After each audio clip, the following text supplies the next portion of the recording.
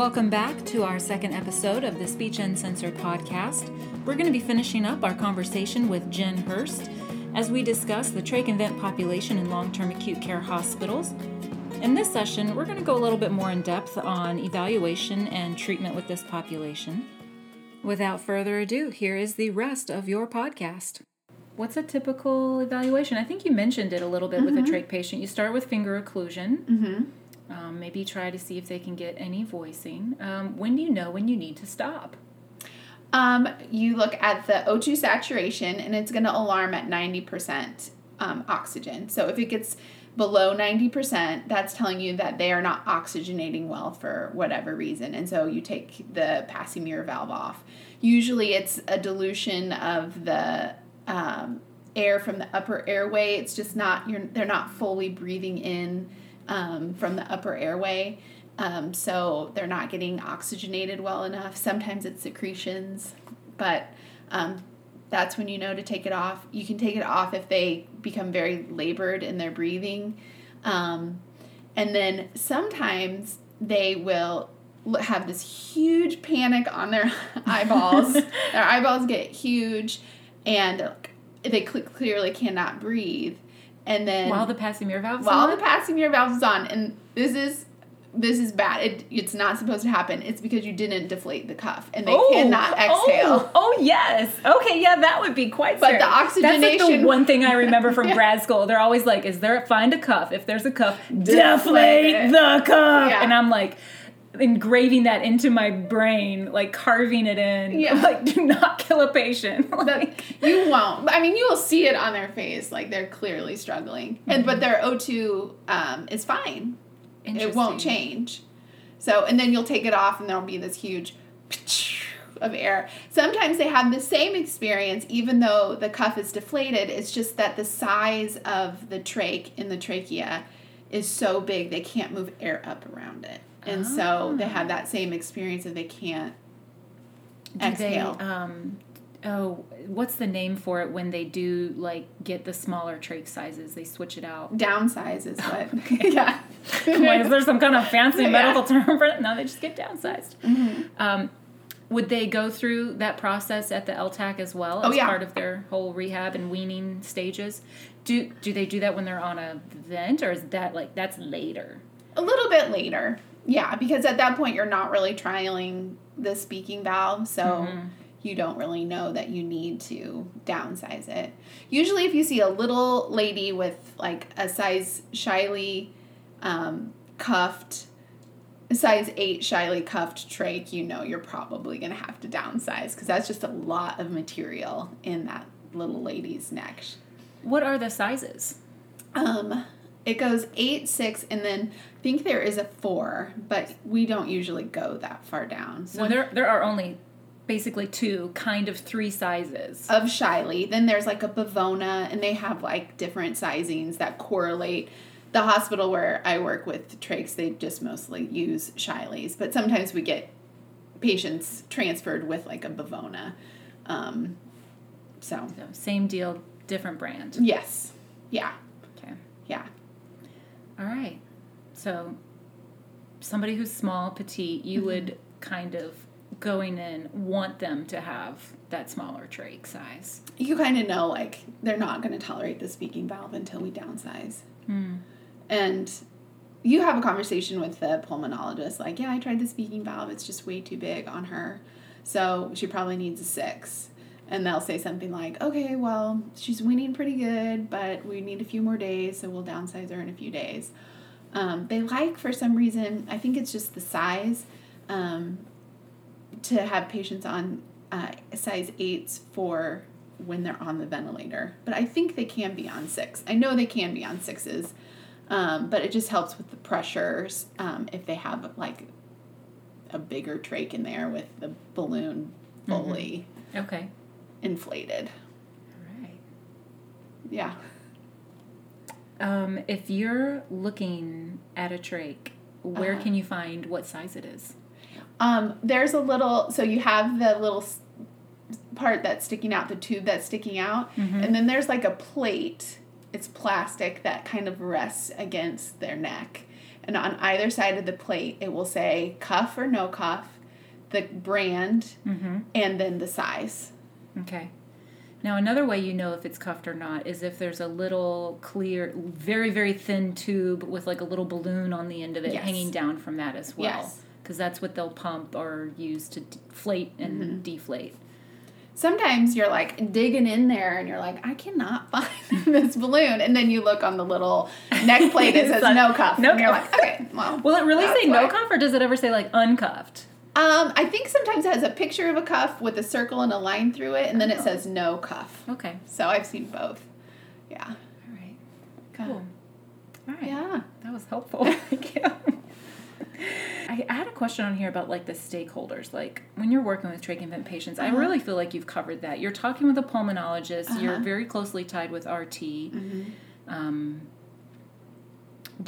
For the swallowing side of things, do you ever like get with dietitians? Oh, that's one thing. Like in this position in this new hospital where I met you, everyone is so segmented in their own group. Okay, good. I'm glad it's not just me. No, like at the other hospital, the dietitian and the speech therapist, our desks are right next to each other. And a lot of times it's, okay, they're on this really expensive, weird tube feeding. We can't get access to it. We either need to buy more tube feeding or are you going to get them eating soon? And so we kind of coordinate that, or we'll say like, they're on this like low sodium diet, but they need mechanical soft. And so we'll kind of put our heads together about what would be a feasible dinner option for them. It's so collaborative there. And it's partially because it's smaller, but it's partially because the patients are so complicated that you need that face-to-face, one-on-one. Right. If the dietitian moves one thing, it's going to affect something I do. And so that's happened enough where it's just like, okay, let's move in sequence so we don't disrupt this whole patient care situation. Yeah. That sounds amazing. I've whenever I do go up to the acute floors, I'll find the dietitian and ask her questions. Usually we just cross paths. Yeah. And we check in and she'll see me up there and she'll ask like, oh, do you have this patient in room XYZ? Because she might have a question for me about something. So like it happens. Yeah. But I think their offices are actually like down in the basement. Yeah. That's hardcore, man. Yeah. But that's just that one dietitian that I've talked to, and there's a couple more there. Yeah. But yeah, she's really great. Yeah. I love collaborating. We have one patient right now on inpatient rehab, and he's just not drinking enough. And so we've tried to figure out ways, but he's on nectar thick liquids. So we're trying to found the problem. Yeah. So we're trying to figure out ways, like, how can we get him to drink more? So, yeah, but it's few and far between at that setting. Yeah, they don't really get consulted as much on inpatient rehab, I've noticed. Yeah. It's much more frequent on acute. I feel like they only work the acute floors. I think they're only going to get work where they're getting consults. Yeah. So, and that's how that goes. All right, so what would, so you've done your eval on your trach patient. Now, what do your treatments look like? Just a continuous progression of that initial eval? Yeah, I'll probably do like 3 evals on them. I'll start with a trach eval. So we'll see if they're off the ventilator, can we get them to voice? What's their voice like? So it's a little bit of like passing-ear valve tolerance and voice eval. Then likely they're pretty confused because of ICU ventilator psychosis. So we'll do a speech-language cognitive eval. But in between those two is definitely swallowing. So we'll do a swallow eval. So we would see a patient for all 3 of those things, possibly, depending on the patient. Okay. So. What about like communication boards? If they are not tolerating capping, or not capping, but the finger occlusion, the passing-ear valve, like they're just not tolerating any of that. What do you do in the way of like communication boards or alternate means?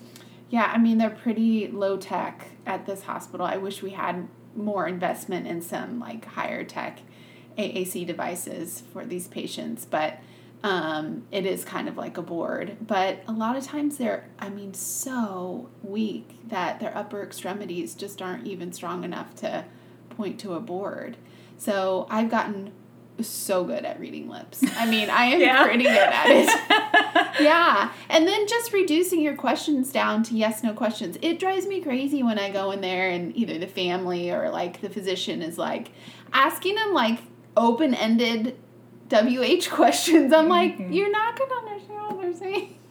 They don't have their teeth in. They're on a ventilator. Like, just ask them yes, no questions, you know? So that's how I address it. I mean, I will give out an AAC device because it makes everyone feel good about it, but they're largely unused as far as I'm concerned.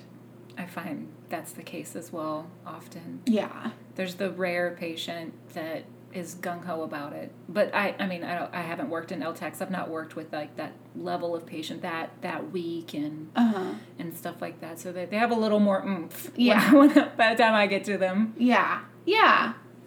Yeah. All right. So how would SLPs go about increasing their knowledge to work with this population? Maybe they're not working in LTACs, but maybe they'll get a patient here or there, or they want to go work in that, try that out. Maybe they're applying for a job or something in that area. I would seek out the pulmonologist at your hospital or the respiratory therapist and ask them to just teach you if that's possible. I just broke out in a cold sweat. I'm like, you want me to do what?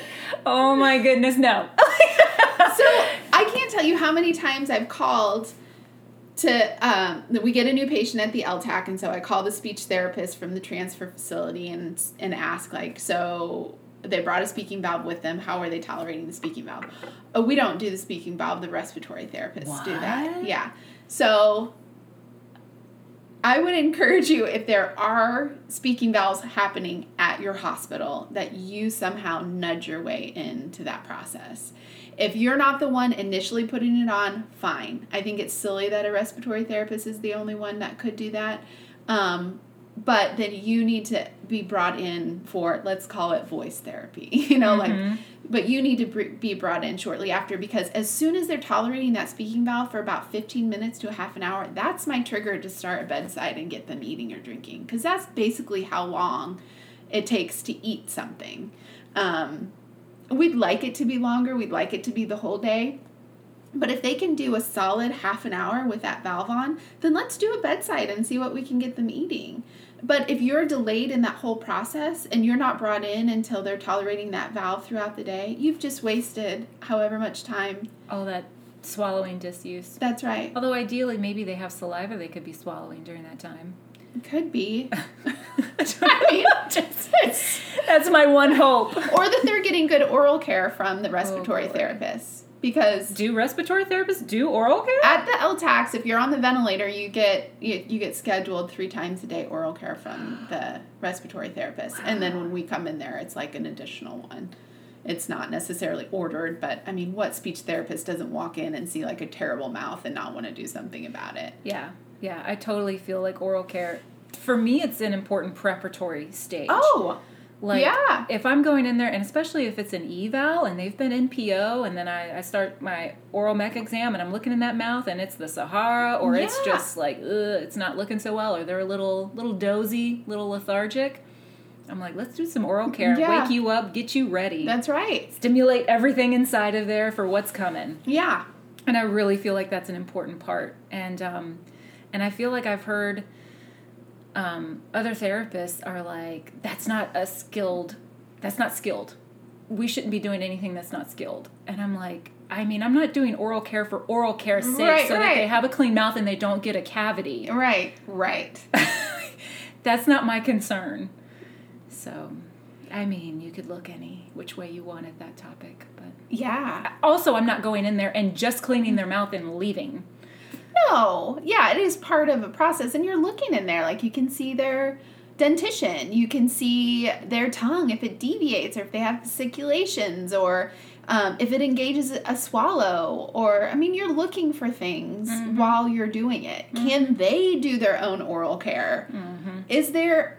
I mean, the amount of gunk that I have pulled from people's mouths, because nurses or respiratory therapists will just go in there and swish, swish, swish, And in the back, they're like, it's just a thick layer of like dry. All along like the soft palate and hard palate. Yeah. Yeah, I've had to get like 2 tongue depressors and try to use them like tweezers or like a clamp to just pull like a form that has dried along the roof of their mouth. Like a Pringles chip. Yeah. And I'm gagging the whole time because it's gross. And I have if someone starts doing that like retching noise, like I'm doing it with them.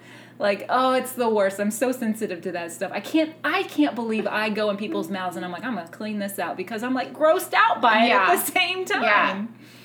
But equally satisfied when you get that whole thing out and it's like clean and pretty. I just feel better for them because I know if that was my mouth, I would just, it's like, yeah. You know when you brush your teeth in the morning, you're like, now I'm ready to start my day. Right. Yes. Yeah. So fresh and so clean.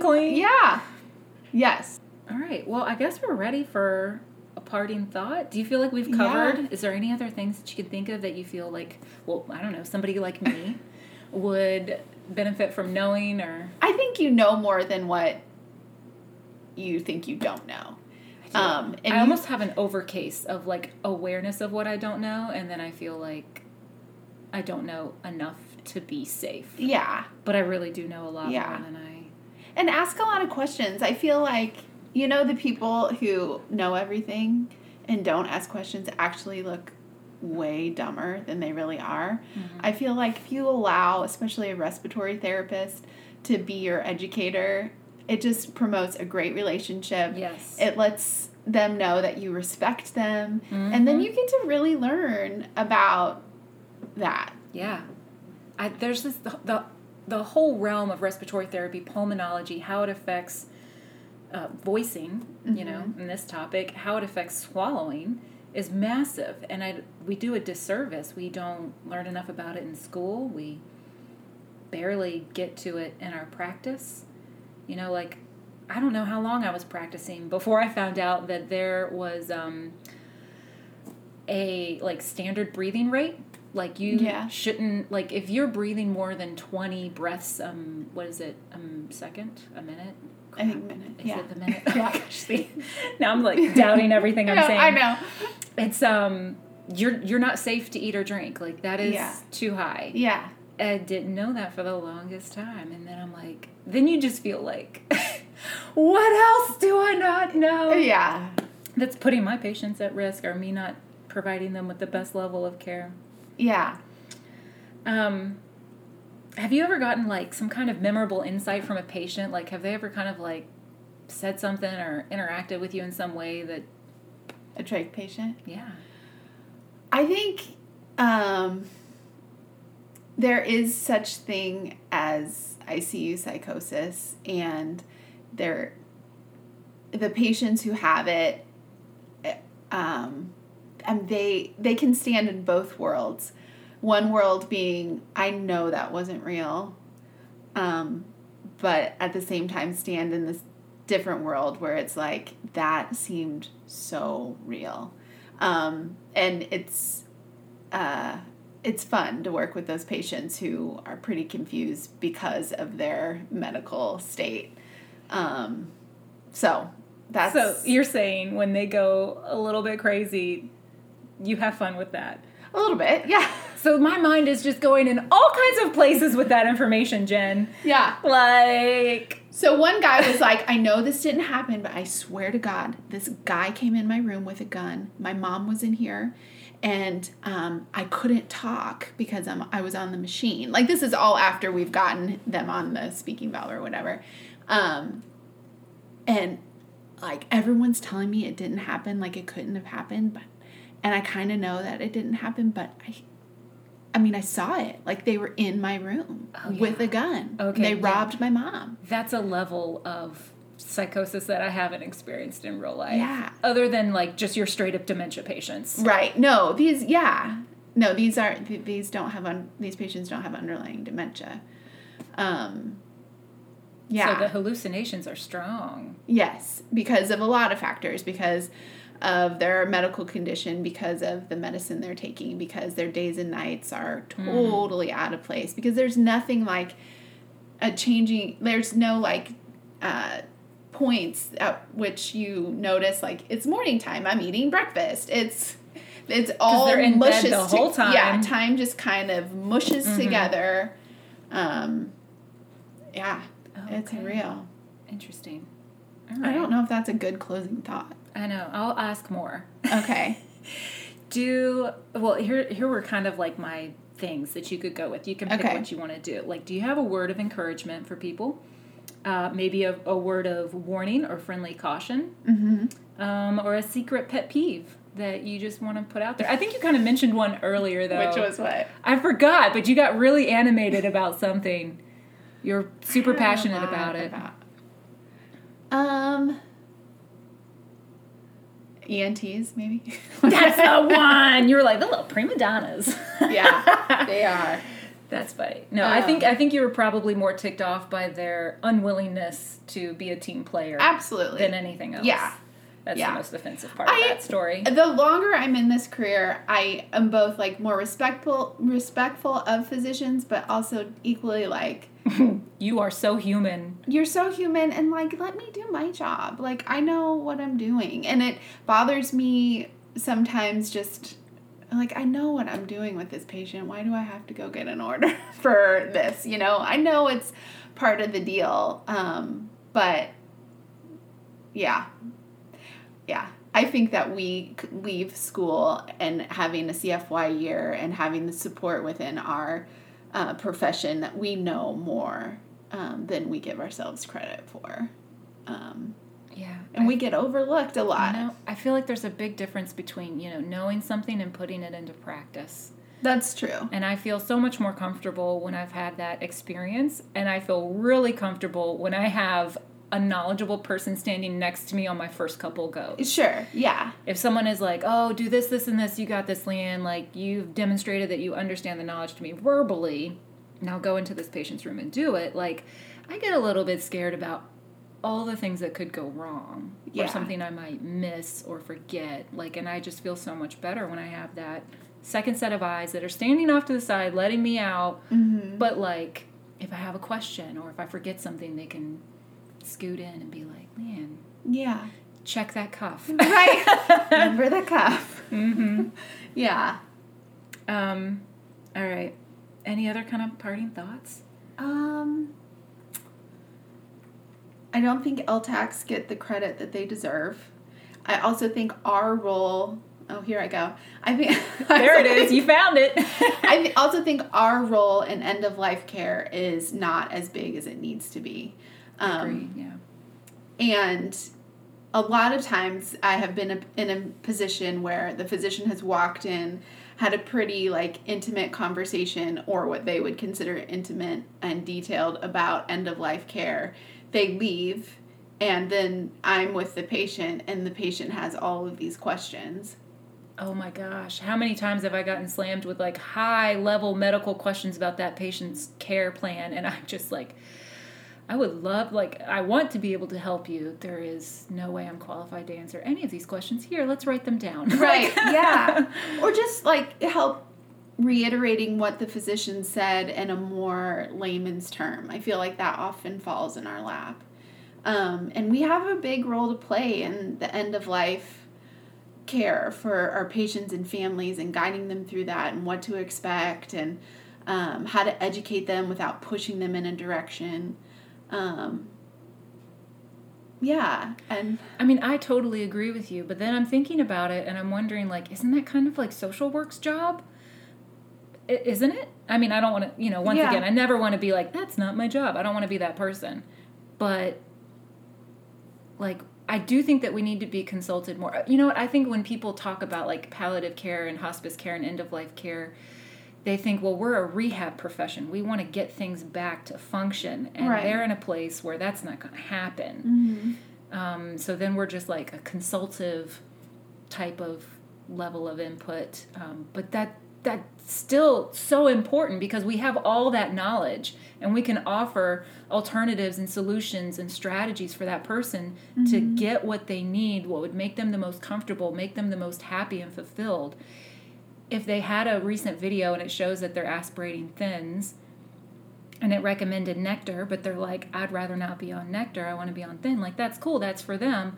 So then, like, you just offer other strategies or things to help them. You don't just say, okay, well, just drink thins. Like, maybe they're coughing a lot. Mm-hmm. So you could say, like, you could work with them and do what you do. Because, like, I can't come up with the things. Because every patient's going to be different. Every patient's needs are going to be different. You won't know until you go in there and sit down and talk with them. Yeah.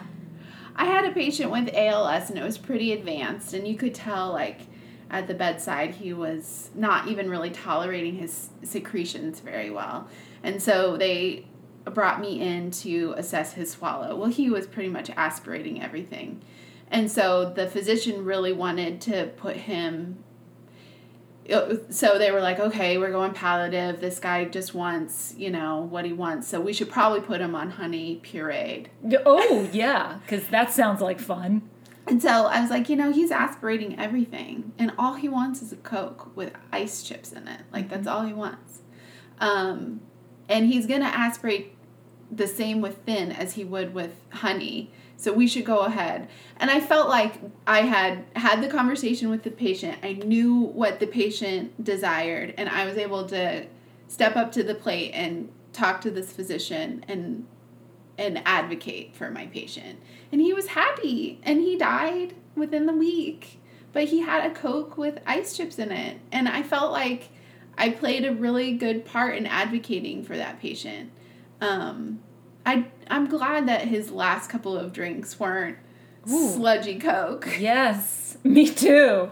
Good job, Jen. Yeah. Thank you. And that is the part of LTAC that I miss, like, when I don't work at LTACs, is that just kind of like, you get really close to these patients because they are in the thick of it. I mean, medically, they've been in a hospital for at least 2 weeks before they've come to you.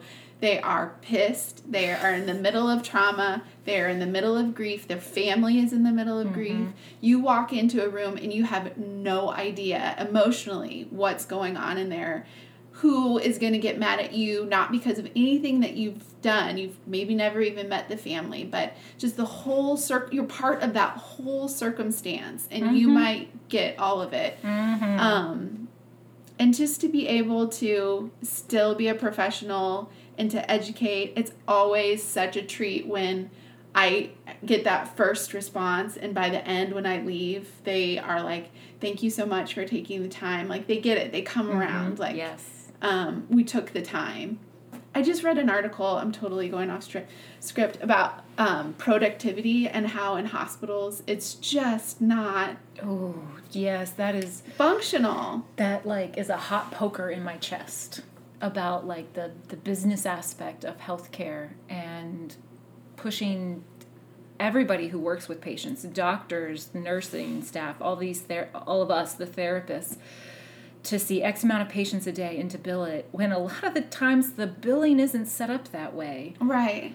In outpatient, yeah, I can see that because you are billed per visit. But in acute care, the hospital is paid based on the diagnosis of the patient, not on the types of services that they got necessarily. Right. So, like, when you're a therapist on acute care, like, we put our bill in for what we did with that patient that day, but we're not going to get X amount of dollars for that treatment for X amount of minutes. That's not how that reimbursement system works. Right. So by shoving more patients on your caseload and seeing more people doesn't mean the hospital's going to get more money. Right.